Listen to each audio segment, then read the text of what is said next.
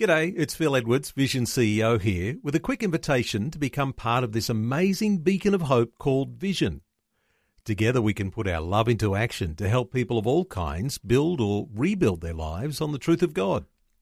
Please consider the part you can play during our upcoming Visionathon appeal, remembering that it's your support that makes Vision possible, including this podcast. Audio on demand from Vision Christian Media. Communication between people, real meaningful communication, is getting harder to come by. Technology lets us be more connected, but somehow we communicate less with people and with God. Hi, I'm Bernie Diamond, and thank you so much for joining me as we take a look today at this communication gap from a different perspective. And do stay tuned, because in just a few minutes I'll be telling you about my free daily devotional, Fresh. It's all about helping you draw closer to Jesus and by His power become all that He made you to be. The more technology we seem to get in our hands, the more connected we become. Way back when, the postal service was the major innovation. Then came telephones and cars, and then faxes and mobile phones and email. These days, my 16-year-old daughter communicates with her friends through websites like myspace.com. The other thing you notice is the more of this stuff we have available in our lives, the busier we become. The more options we have. So we cram-pack our lives full of doing and stuff. And the incredible paradox of all this is that the more communications devices we have at our fingertips, the less we communicate. You know, the sort of communication that happened when we went camping as kids and sat around the fire and just talked. Somehow, we're so busy these days that sort of comfortable relationship-building, affirming communication seems to have gone out the window, whether it's with other people or with God. Now, this paradox is real. It's alive. It affects almost everybody. Somehow, technology and work and all the entertainment options we have these days, instead of opening us up to other people, close us down. So many of these things you could do just on your own. The teenagers who are wired to their iPods.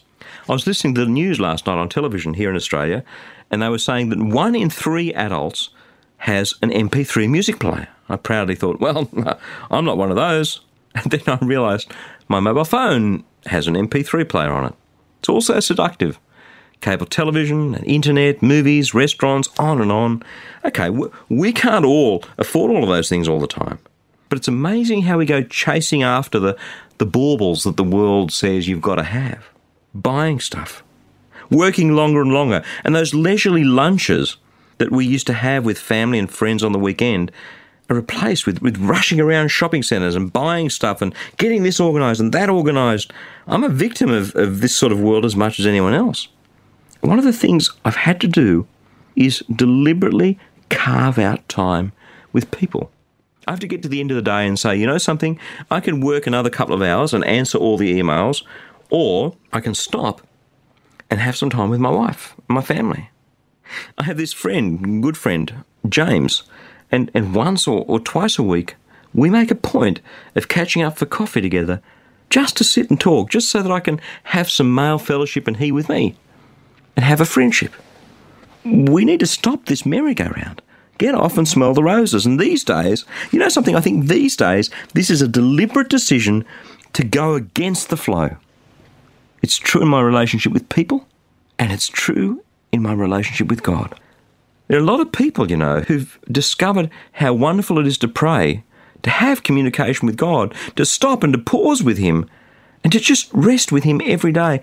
But many of those people live incredibly busy lives.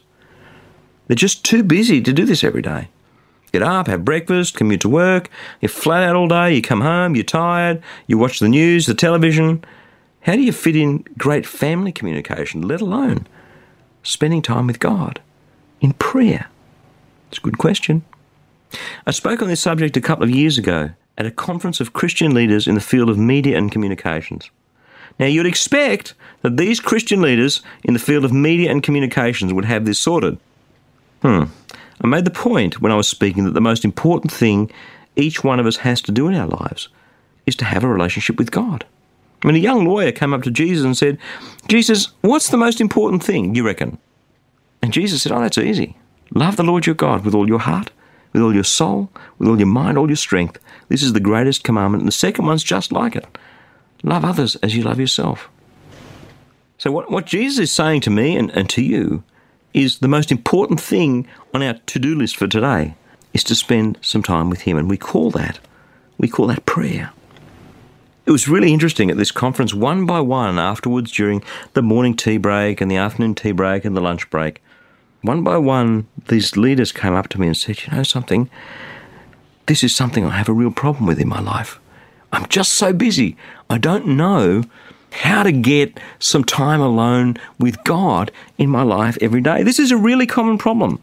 It's not just me. It's not just you. Most people who know that prayer works struggle to carve out a regular prayer time. Now, we kind of know in our hearts one of the best things we can do. And over this week and next week, we're going to be talking about that because prayer is such a powerful thing. But carving out that time, just finding 10, 15 minutes or half an hour or 45 minutes, where do you find that sort of time? But you know something?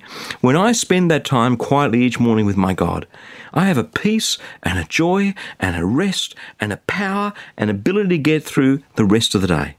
I seem to handle things so much better. It works.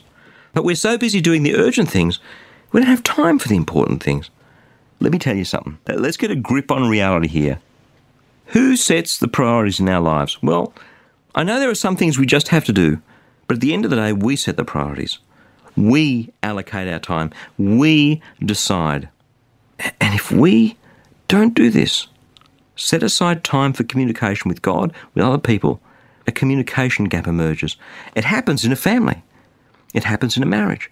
It happens at work. It happens in any relationship you'd care to mention. If we don't spend some good time together, you know something? We're going to drift apart. The communication gap gets wider and wider and wider. You know what I've noticed? My fellowship with God gets deeper and richer when I have regular prayer with him, everyday prayer life. If I let it go, day here, day there, becomes 2 or 3 days, becomes a week. Then I sit down and try and pray, and it's like the conversation is just bouncing off the ceiling. It feels like he's not there. But isn't that the nature of relationships? If we let things drift apart, if a husband and wife just go running around doing all the stuff they do all the time, and then after a couple of weeks, they look at each other, they feel so dissatisfied with their relationship, communication is hard to re-establish. But when they just take a few minutes each day or just spend some time together or have a cup of coffee or have a quiet time after dinner without the kids, whatever it is, the communication just flows. This is a decision that we have to make. It's the nature of relationships. Do I want a rich relationship with God? I mean, do I really, really want that? Is that the most important thing in my heart?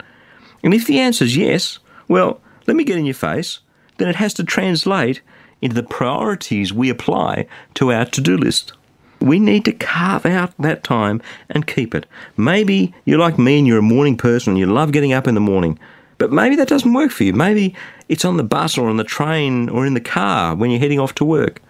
Maybe it's in the evening, just quietly on your own. Whenever it works for you. Can I tell you something?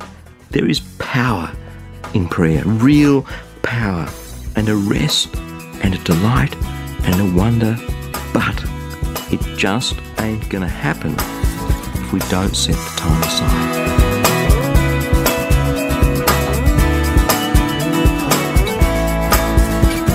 The Word of God is alive and active, amen, with the power to transform your life, to help you be all that God made you to be. And that's what the Fresh Daily Devotional is all about. It's completely free and I'd love to send it to you. Each day you'll receive a life-changing scripture together with some words of inspiration, hope and encouragement from me delivered right to your inbox where you can choose to read, listen or watch the daily video. It's completely up to you. Remember, God's Word is the power to change and it's fresh for you each day. You can subscribe to receive your free daily devotional at freshdevotional.org. or give us a call toll-free on 1300 722 415 to request the printed devotional if that works better for you. Again, that's freshdevotional.org or 1300 722 415. My prayer is that your heart will be touched and transformed as you draw ever closer to Jesus through the power of His Word. I'm Berni Dymet. Catch you again, same time tomorrow, with a different perspective. Thanks for taking time to listen to this audio on demand from Vision Christian Media. To find out more about us, go to vision.org.au.